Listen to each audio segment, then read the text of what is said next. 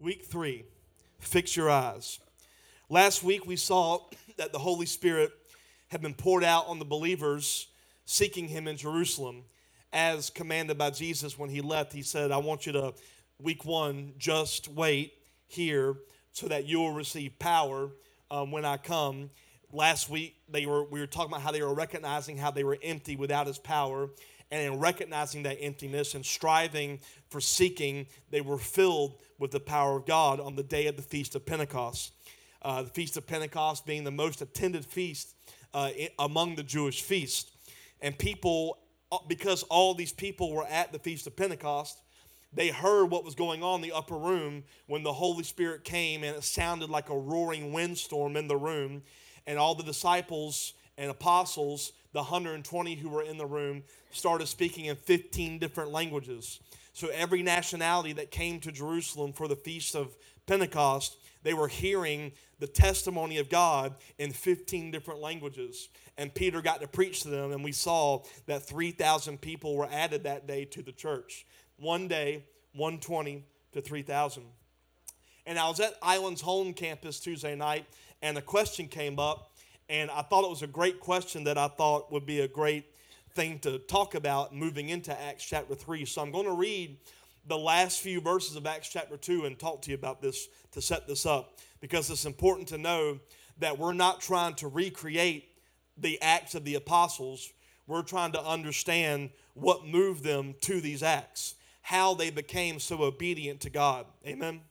Because the most dangerous thing we can do is try to recreate. The disciples didn't do it. They could have recreated what Jesus did, but they didn't go get bread and fish, and they didn't try to recreate what Jesus did. They did what Jesus said. He said, wait so that I can fill you with power, because I'm going to have you do some things, and you're going to need power to do it.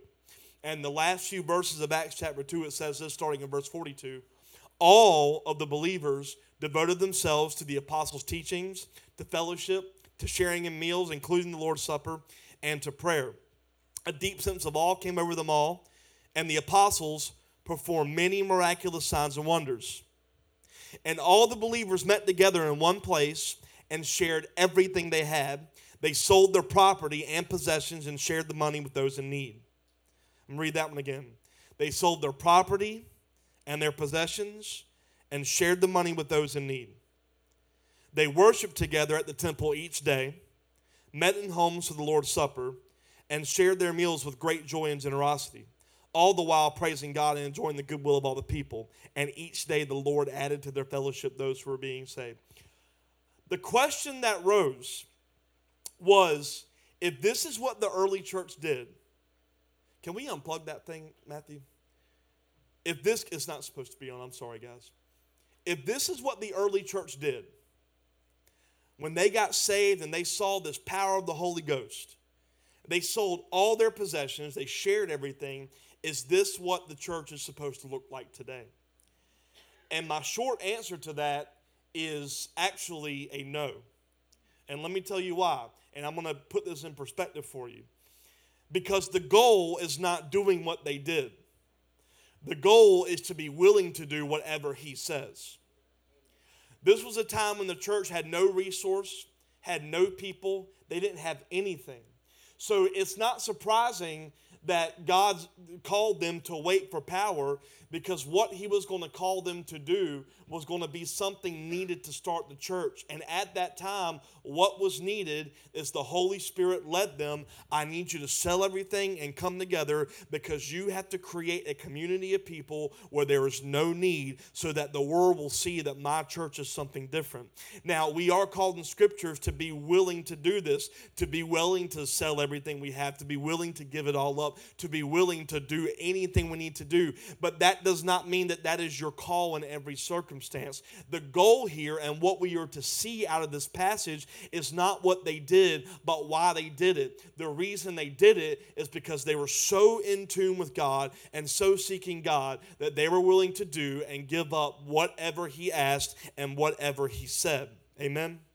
The reason God gives us a call to be willing to sacrifice everything is that we are not to copy something and to make everything normative, rather to be led in whatever He asks, no matter what it looks like. Amen? So with that idea, we're going into Acts chapter 3. Now remember, they were going to the temple daily, okay? That was the Jewish tradition, that the Jewish people would come to the temple daily at certain times for prayer. So this chapter in Acts chapter 3 begins with a normal, everyone say normal, a normal journey on a normal day to the temple. Like a normal Saturday coming to church, or a normal Sunday going to church, or a normal act on Monday through Friday, whatever it is. It was a normal day. They weren't looking for anything. They were just going to the temple to pray. And some context of this, Luke is writing this narrative. Remember, Luke is the one who wrote Acts. He also wrote Luke, original title. And one of the last verses in chapter 2 that we just read in verse 43, it says a deep sense of awe came over them all, and the apostles performed many miraculous signs and wonders. Luke is about to start giving the account of the miraculous signs and wonders that they were doing. So Peter and John are starting to walk to the temple for the normal day-to-day thing. So check out Acts chapter 3, verses 1 through 3. Peter and John went to the temple one afternoon to take part in the 3 o'clock prayer service. As they approached the temple, a man lame from birth was being carried in. Each day, he was put beside the temple gate, the one called the Beautiful Gate, so he could beg from the people going into the temple. When he saw Peter and John about to enter, he asked them for some money. I know y'all have never seen people beg for money in Savannah. Not downtown or anywhere like that. But Peter and John, they were going to the temple for their day-to-day thing, and they did not going in looking necessarily for a ministry opportunity. Rather, they were so in tune with the Holy Spirit that they had no problem if God decided to interrupt them despite what anyone thought about it. They weren't looking for ministry opportunity. They were simply in tune with the Holy Spirit. Their eyes were not fixed on, we're going to the temple.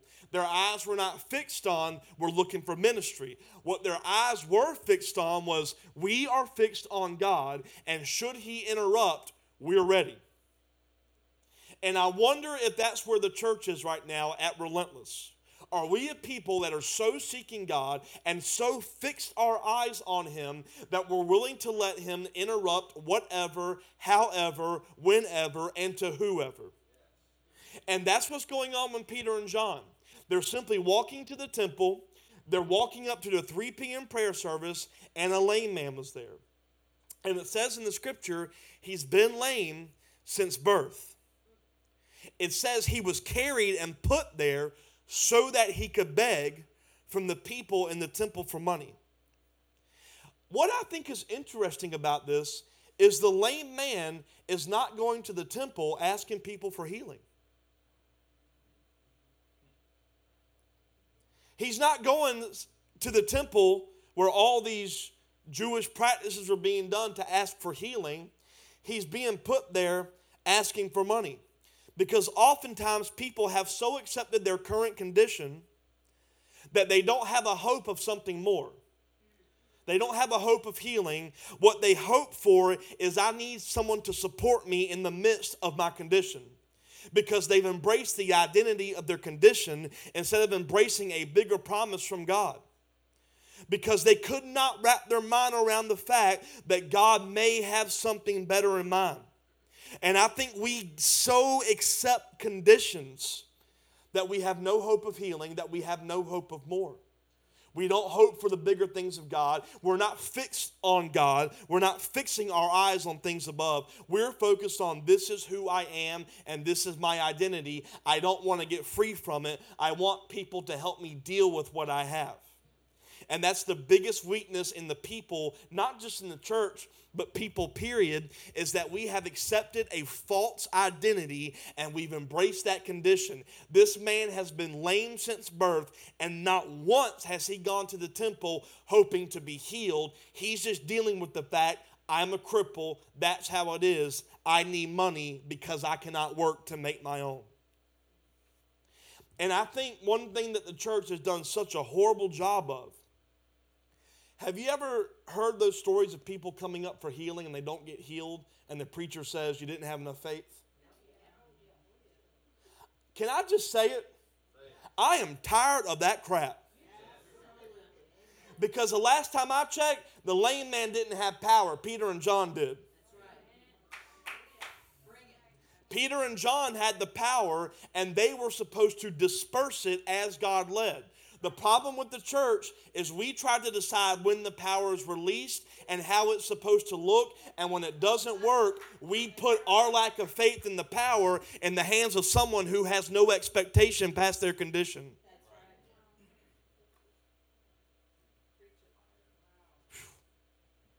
All this man can see is his condition. He can't see anything else. He has no concept that healing could come. And I think if we're going to be a church on fire, we have got to start looking at people from a heavenly perspective and realize some people get it and some people don't. And the ones who don't, it's not their lack of faith that's causing them not to be healed. It's my lack of faith and my identity as someone possessing a power that they have never experienced and have never seen. And the Christian response usually, when we don't see something work, we start blaming the people and say, well, they're corrupt and they're sinful and they're this. But God already knows that, and so were we. And he says, I'm not obsessed with your sin. I've paid for that. I'm obsessed with you walking into a new identity. This guy had no hope because he's lived as a lame man all his life. And he's not dumb. Because look at what the scripture says. It says he was waiting at the gate called Beautiful. In Judaism, at the temple courts, there was a strong tradition that on the way into the temple, you were to give alms to the poor. Because what it was a way kind of to pay their way for righteousness. They were called acts of righteousness, giving alms to the poor. It's a sense of paying to make themselves right, to make themselves feel better about how far away they are. And they were so focused on this practice of paying for my righteousness that they missed the Messiah who paid it on the cross. Which is funny, because if they were seeking God, they would have saved a lot of money. Because this guy's about to get healed. Imagine how much money they've given him, like, oh yeah, we care about the needy. But isn't that what we do? Like, think about how many times we just hand out pizza and burgers to the homeless, and not one of us listens to God say, go heal that man so that he can learn how to work again. Because what we do, and I'm just talking about the homeless because it's fresh in my mind, we look at them and say, oh, they don't know how to. But can't God heal their mind to get them back in the mindset of being worthy to be in the workforce? But we don't listen for that. We just say, oh, we care about you. Here's some food. Do we really care? Are we really listening, or are we meeting them in their condition? We do it with the people of God. Well, they got this certain lifestyle. You are making an excuse for their condition, and you're saying that they're not changing because they don't see who they can be. But what if a church on fire says, we are so in tune with him that we can show you what you can be, because we have the power that you need as well to become what you can't on your own. Let me tell you something. We cannot become certain things on our own. We've worked in recovery centers for years. And one thing I've learned about recovering addicts, some of them simply do not have the power to do it. Only about 3% of recovering addicts recover. Why don't they have the power to do it? Because we have the power. If we're seeking. And we are to disperse something into them to give them a hope of right standing that they have not embraced, because they don't see that they can be free. They say, even recovery teaches them, they always say the same thing: I am an alcoholic. I am an addict. No, you're not. That is your present condition that he wants you free of. You're not a sex addict. You're not a gambler. You're not an alcoholic. You're not addicted to porn. You are dealing with some things, and you need to realize there is a version of you that is attainable now. It is attainable. But do you believe that, or are you sucked into, this is just who I am? Well, Kyle, you don't know my life. You don't know how I grew up. You don't know what I've dealt with. I don't care what you've dealt with, because he dealt with it. I have compassion for you. I have empathy for you. I have sympathy for you. But I will not let you embrace a condition because that's just who you are. That is not who you are. The biggest victory of the enemy is you convincing yourself that you are less than what he has called you to be. What has he called you to be? Perfected unto right standing. You are perfect. Walk in it. I'm not perfect. That's the problem. You won't accept that that's how the Father views you. He knows you sin, but he views you as perfected unto right standing. Therefore, there is no longer any limitations on how deep you can go with him. Before there was. All we could do was get into some courts, get into a holy place, but only the priest could ever get into the most holy place. That was how the temple was set up. God says, none of you are ever worthy to enter into my presence. But he says, now I see you as perfect enough to come to me whenever you want, and not only approach me, but he says, approach my throne boldly. Why don't we do that? Because we are embracing a condition. This is good. So that's where this guy is at. So he's like, okay, I'm going to go to the place where they give alms to the poor. But it was the beautiful gate. This gate was made of the finest Corinthian brass. It was 75 foot high. They say this brass gate was more beautiful than anything overlaid with silver and gold. This dude is not dumb. He's going to the right gate to ask for some money. Amen? He knows what he's doing. But he was settled in his condition. And if we're going to be a church on fire, we've got to be ready to serve those who are waiting on the right thing, but have no idea of what they need. We got to be ready to meet needs that they don't know. Because they're asking for what they think is the right thing. I need money to eat. No, what you need is the ability to work. I need money because I can't work. No, what you need is be healed in the name of Jesus and get up and walk. And you're no longer limited by a handicap. Y'all hearing what I'm saying? This is what this guy's dealing with. 2 Corinthians 9:11 says this, yes, you will be enriched in every way so that you can always be generous. I want to be enriched in the love of God so that I can always be generous. And when we take your gifts to those who need them, not give out gifts and be generous, but to those who need them, they'll thank God. To those who need them. We have to be obedient to the need that the Father knows and not just what they think they know. And not just what we think we know. So continuing on, verse 4, Peter and John looked at him intently, and Peter said, look at us. Now I want you to think for a second, this beggar who's been lame since birth, he is so accepted in his condition that he is not fixing his eyes on anything but himself. And you see it all the time. When people are asking for money, it's always the same posture. This is where this beggar's at. He's not looking for these people with hope. He's holding out for money fixed on himself. And the first thing Peter and John do is say, refocus your eyes. Fix your eyes right here. And it says in verse 5, the lame man looked at them eagerly, expecting some money. So there was a hope that rose up in him because they were asking him to fix his eyes on them, but he still had the wrong expectation. He got hopeful because, wow, they're about to give me some stuff I need. When people walked by back then, they would tend not to look at the beggar because they gave money so they didn't have to engage.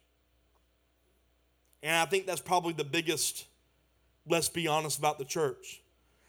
Even relentless. Like, let's partner $100 a month in Haiti so that we never have to go to Haiti and actually hold a child's hand who is so hungry you can see his rib cages. Let's just be real. That's what the church does. We pay our way out of service. You know we do it. I tithe. I've done my part. The church does what they do. That's our thinking. So these people, he's not used to looking at any of them. They wouldn't look at them because all they were trying to do, they fixed their eyes on their religion. They cared more about let me get to the 3 p.m. prayer service than if God tells me to stop, I'll stop. They were fixated on their religion. They were fixated on their practice. They were fixated on their day-to-day pattern. And the first thing Peter and John say is, look intently at us. And Peter and John, they identified with this idea of you need to fix your eyes on us because they have been developing a lifestyle of we are fixing our eyes ready to receive. They were fixing their eyes on heaven, and the angel said, stop looking in the clouds and go to Jerusalem. It wasn't until they fixed their eyes on a presence in the room that the presence in the room came. They had to shift focus away from the clouds, away from Jesus leaving. So they had already been developing this lifestyle of we've got to fix our eyes in a different place. And even the Christian world today, stop fixing our eyes that Jesus is going to return. He says, stop looking to the clouds. Yet all we do is look to the clouds. He says, stop doing that and fix your eyes on the fact that you need power to go. Not to sit and wait, but to go. Sit and wait so that you can go. They were already in this mode of fixing their eyes. Whether you are in need of something of God or you just need God. Hebrews 12, 1-2 says it like this. Therefore, since we are surrounded by such a huge crowd of witnesses to the life of faith, let us strip off every weight that slows us down, especially the sin that so easily trips us up. Y'all know, every one of us has got one of those sins that easily trips us up every single time. Let us run with endurance the race God has set before us. We do this by keeping our eyes on Jesus, the champion who initiates and perfects our faith. Because of the joy awaiting him, he endured the cross, disregarding its shame. Now he is seated in the place of honor beside God's throne. What do you fix your eyes on? Do you fix your eyes on what you can see? Or do you fix your eyes on the one that can exceed the things you can see and give you what you may not realize you need? Because think about sin. We sin to give us what we think we need. You think about every sin, it's getting something we think we need. And God says, if you will just fix your eyes on me, you'll be able to strip off that weight. It's actually quite simple. Fix your eyes. The disciples just received the power they didn't know about by fixing their eyes. And the beggar was about to receive something he didn't know about by fixing his eyes. You see, both had the same thing in common. It's where they were positioning their eyes to. The disciples were now focused totally on, God, we need your power. We need you. We can't do this alone. We can't do this by practice. We can't do this by rhetoric. We need you. And the blind beggar is fixing his eyes in a new place and about to receive something new. And in verse 6 of Acts chapter 3, it says, but Peter said, I don't have any silver or gold for you. He says, I don't have what you're expecting, but I'll give you what I have. In the name of Jesus Christ the Nazarene, get up and walk. I think that deserves a shout right there.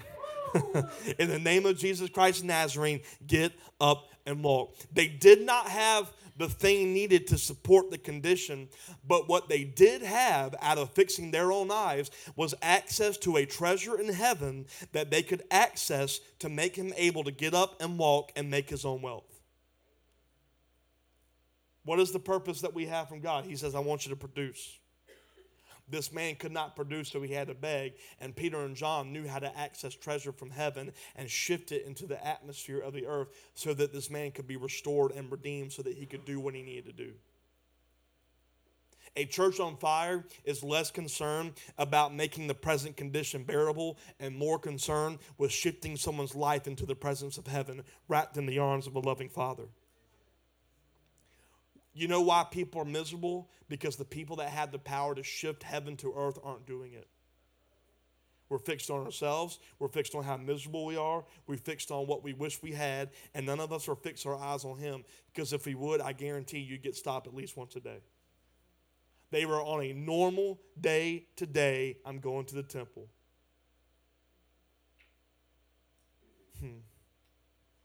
And I want to point out something here. Look at verse 7.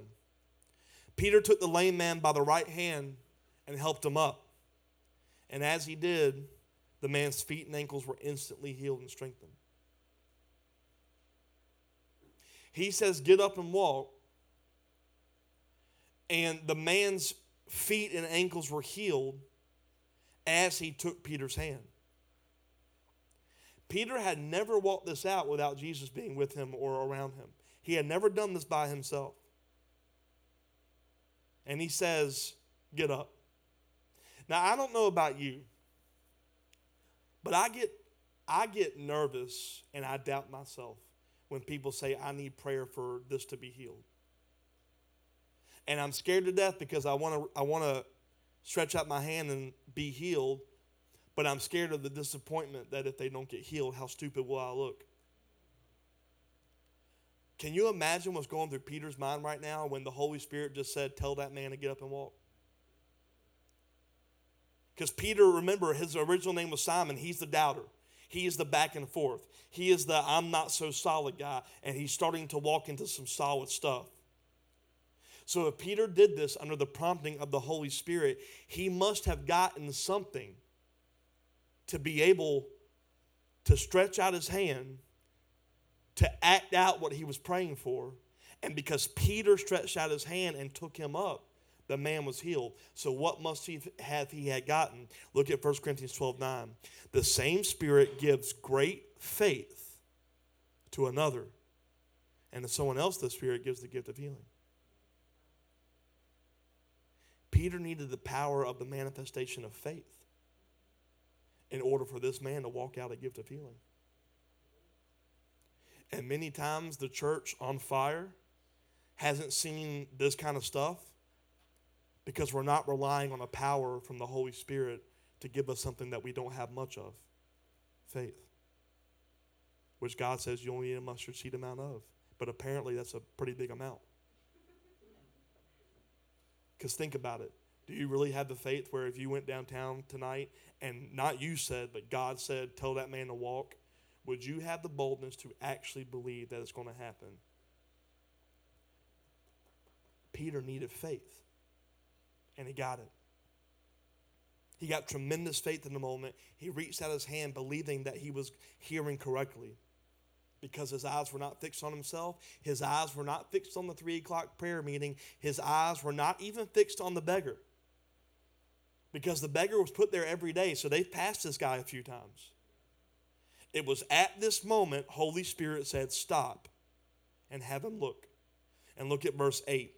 It's talking about the man. He jumped up, stood on his feet, and began to walk.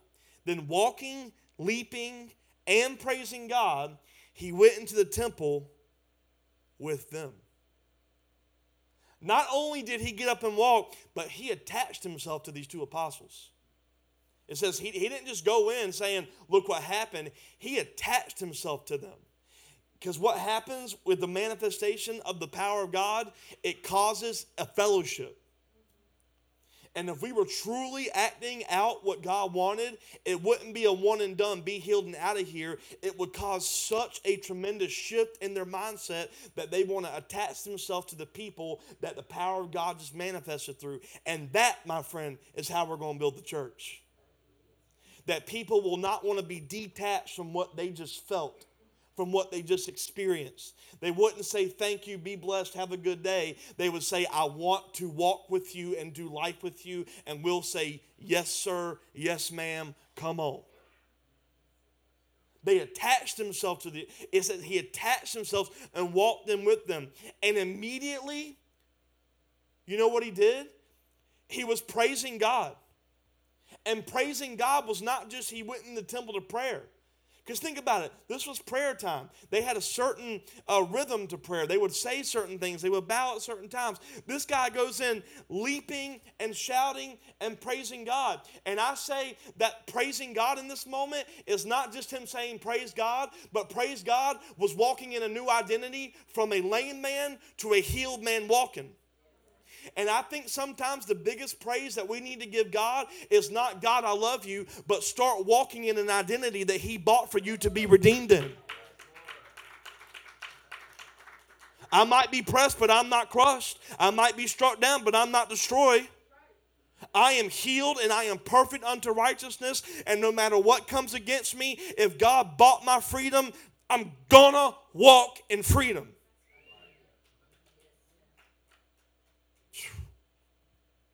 Too many of us have received salvation and we're still walking like dead people. How can you be depressed when the Son of God bought your life and said, I've got plans to prosper you and strengthen you? Because we don't fix our eyes. We fix our eyes on what we see, and it causes depression and anxiety and hurt and pain. But if you fix your eyes on the right thing, you wouldn't legally be able to access depression. You wouldn't be able to legally, in the authority of the kingdom of God, to say, I'm not good enough, or this is just how I am. No, it's not how you are. It's the condition that you've accepted that God won't accept. And he wouldn't accept it to such a degree that he says, let me buy it for you. Here's my son. So look at chapter 3 and verses 9 and 10. All the people saw him walking and heard him praising God. And when they realized he was the lame beggar they had seen so often at the beautiful gate, they were absolutely astounded.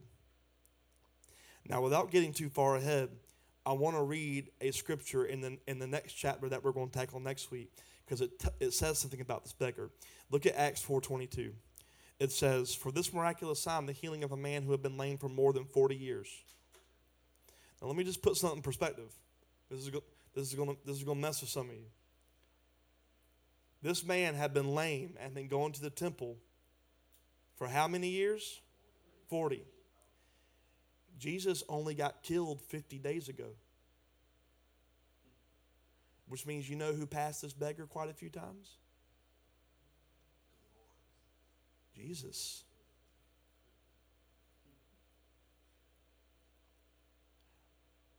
And that made me think, well, what, Jesus, why didn't you heal that dude? Because it says he did so many miracles, they didn't have enough books to write about it. The manifestations of God are totally dependent on his timing and our willingness to listen and say yes. And the obedience to say no to what's not meant for us. Because if we are the church, Jesus knew, if my God has not told me to heal that man, it's for somebody else. It's for Peter's growth. It's for Susie's faith. And we beat ourselves so up sometimes because of missed opportunity. But we need to be so fixed on Jesus that we know we don't look at the opportunity as, oh, there's the opportunity. Because it's not about the opportunity. It's, did he tell me? Did he tell me? You don't fix your eyes on the need. You fix your eyes on the giver of the resource to meet the need. And sometimes it's not meant to be dispersed by you, because what if it needs to be dispersed through the arm of the body, but you're the foot of the body? Are y'all hearing what I'm saying? I know that was a weird thing, arm and foot, but you get what I'm saying. Fixing our eyes on him and nothing else. Verse 11, they all rushed out in amazement in Solomon's colonnade, where the man was holding tightly to Peter and John. Peter, now, can you imagine that this dude's probably a little scared at this point? They've been passing him for years, giving him some money to ignore him. he starts leaping and praising, and the crowd runs toward him. It says he holds tightly to Peter and John. Peter saw his opportunity and addressed the crowd, people of Israel. What is so surprising about this? He didn't go looking for the opportunity. He saw it in a moment. He says, what's so surprising about this? Why stare at us as though we had made this man walk by our own power or godliness? And I want to point out what Peter saw, because this is what the church has done. One man gets healed, so Holy Spirit must be telling us to open up a healing service. You know what I'm talking about. You know, you're at church, and Jesus over here, he needs healing, and I, in Jesus' name, be healed of this hair, and be healed in the wanting to grow a beard. He always compliments my beard. And then it happens, and what pastors do, there's an anointing in the room for healing. And that means everyone must be healed. But that's not what Peter saw. He didn't say, there's a healing anointing in the temple today. No. He saw an opportunity to point that manifestation of healing to fix their eyes. Not on the healing, but on Jesus. A manifestation of God is a chance for people to hear the truth, not to impress them with more. What truth? His work continues, and it continues in us. So look at what he says in verse 13. Is this okay? For it is the God of Abraham, Isaac, and Jacob, the God of all our ancestors, who has brought glory to his servant Jesus by doing this. This is the same Jesus whom you handed over and rejected before Pilate, despite Pilate's decision to release him. You rejected this holy, righteous one and instead demanded the release of a murderer. You killed the author of life, but God raised him from the dead, and we are witnesses of this fact. Peter makes it clear that the God he was talking, notice how he starts. He says, the God of Abraham, Isaac, and Jacob. He says, this is not some God that we're making up. This is not a God that we are just hoping for. It is the same God that you are here for in the temple. We are talking about that God. He says, you were so focused on the wrong thing that you missed the Messiah, and because you were focused on paying your own way in righteousness and what you expected the Messiah to look like, you missed him and you killed him, and you released someone who was proven to be a murderer, where this man, all he did was heal. Because you weren't focused on him. You missed the author of life because your eyes were not fixed on God.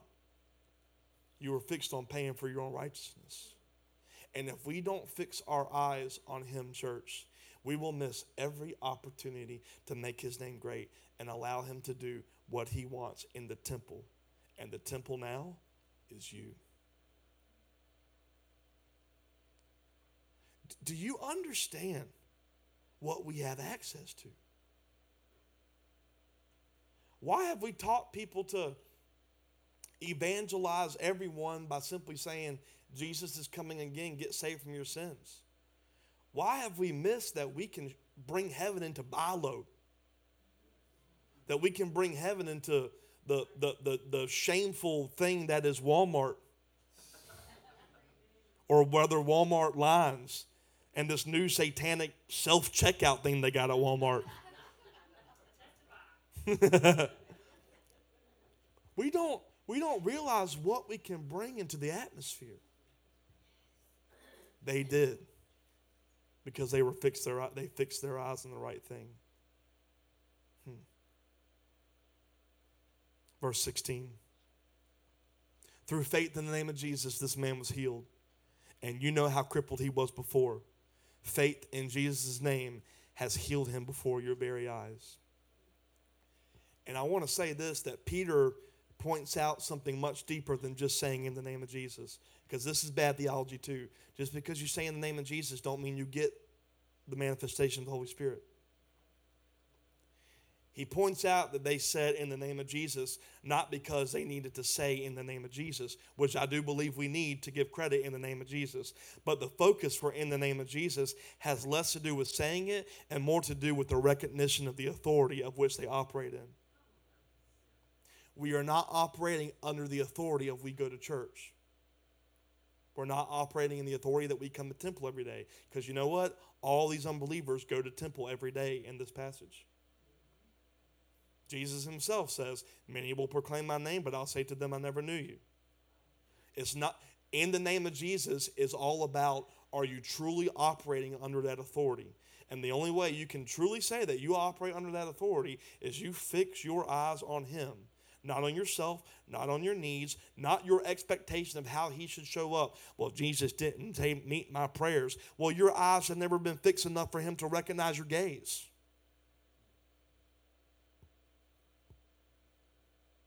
This must be a tough message tonight. Fixing our eyes. Saying in the name of Jesus did not make it powerful. It was being under the authority by which the name they spoke. Verse 17. Friends, I realize that what you and your leaders did to Jesus was done in ignorance. Look at how he shifts it. You killed him. You did it. But what you did was in ignorance. You did not know. But God was fulfilling what all the prophets had foretold about the Messiah, that he must suffer these things. Peter shifts. He says, you operate out in darkness, in ignorance. Ignorance is darkness. And God loves you so much that now something's open to you, even though you acted out of ignorance. And look at what he says in 19.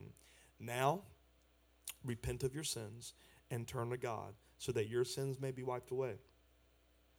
Then times of refreshment will come from the presence of the Lord, and he will again send you Jesus, your appointed Messiah. He must remain in heaven until the time for the final restoration of all things, as God promised long ago through his holy prophets. He says, repent, turn. And what is repentance? Fixing your eyes on the right thing. Turning away from what you've been obsessed with, turning away from what you've been looking at, and refocusing your mind and your eyes out of darkness into the light of the knowledge of God.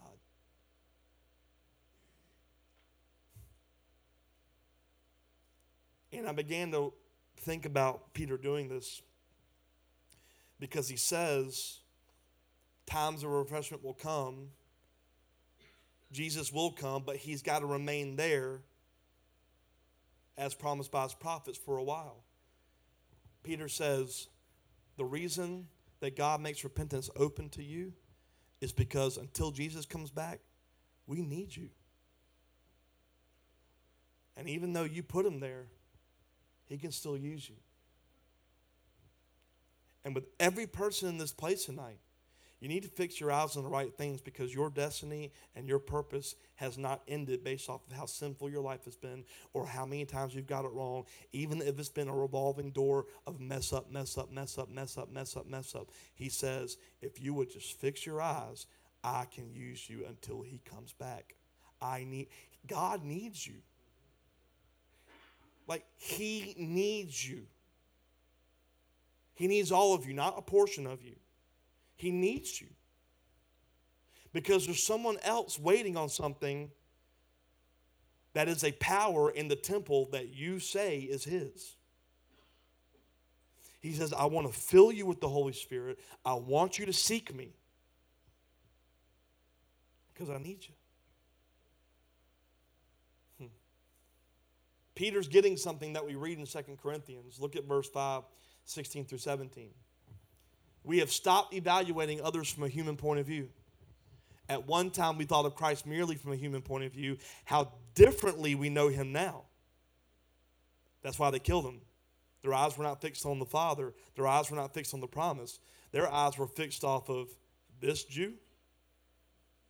This means that anyone who belongs to Christ has become a new person. The old life is gone. A new life has begun. Peter said to them, I'm not looking at you in a judgmental way. I see you how God sees you. People operating in what you do not know. And there is a way to walk as a new creation before God creates something new through the returning of Jesus. In other words, People, you don't have to wait on a new earth and the return of Jesus.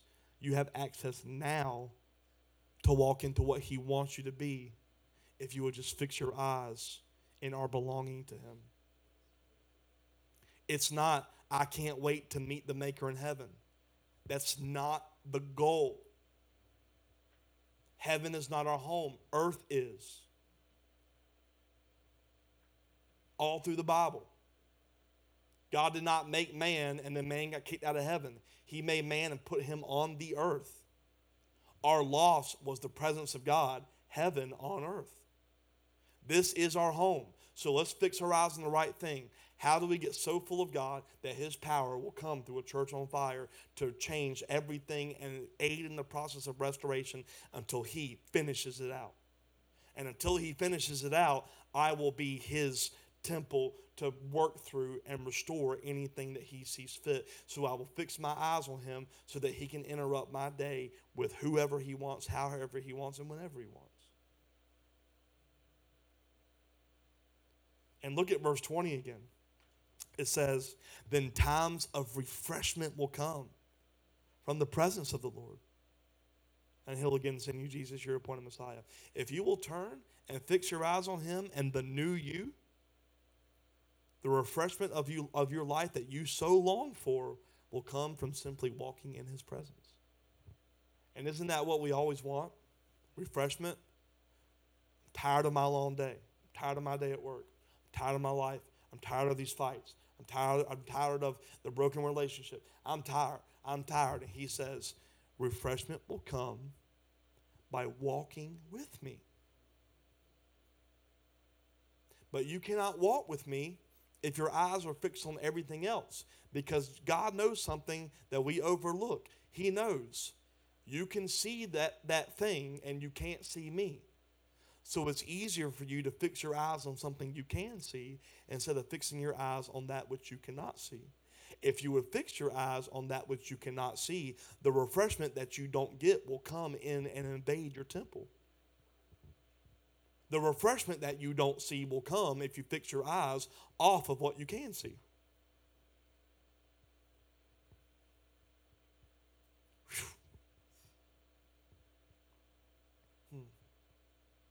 That song, there'll be another in the fire standing next to me.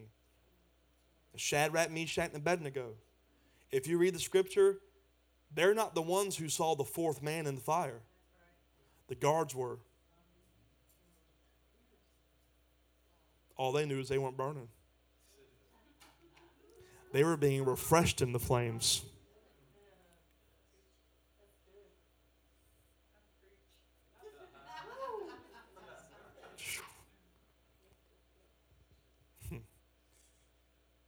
Then at very end, verses 22 to 26. I'm getting done early tonight.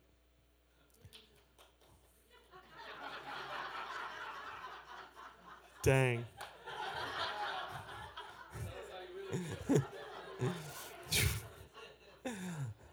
Aren't y'all glad that we're just a loving church family?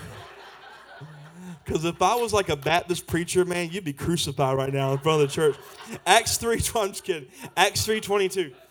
Come on, I'm trying to close this thing up. Moses said, the Lord your God will raise up for you a prophet like me from among your own people.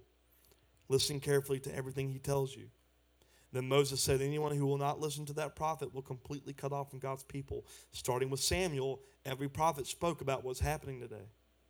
You are the children of those prophets, and you're included in the covenant God promised to your ancestors. For God said to Abraham, through your descendants, all the families on earth will be blessed. When God raised up his servant Jesus, he sent him first to you people of Israel to bless you by turning each of you back from your sinful ways. You see, just like the beggar only expected money for his condition and got something greater, the Jewish people expected a Messiah to look a certain way. And because their eyes were fixated off of it, they didn't see that the promise that they've been waiting for was there. We have got to become a people that turn and fix our eyes on the right thing. And if we would just learn to fix our eyes, to seek him to the place where the Holy Spirit can interrupt the day-to-day journey like Peter and John on the way to the temple to heal a beggar that had been conditioned to accept that that's who he was. Can you imagine the church that the people of the world will see? I don't think we need to fix our eyes on how can we market the best.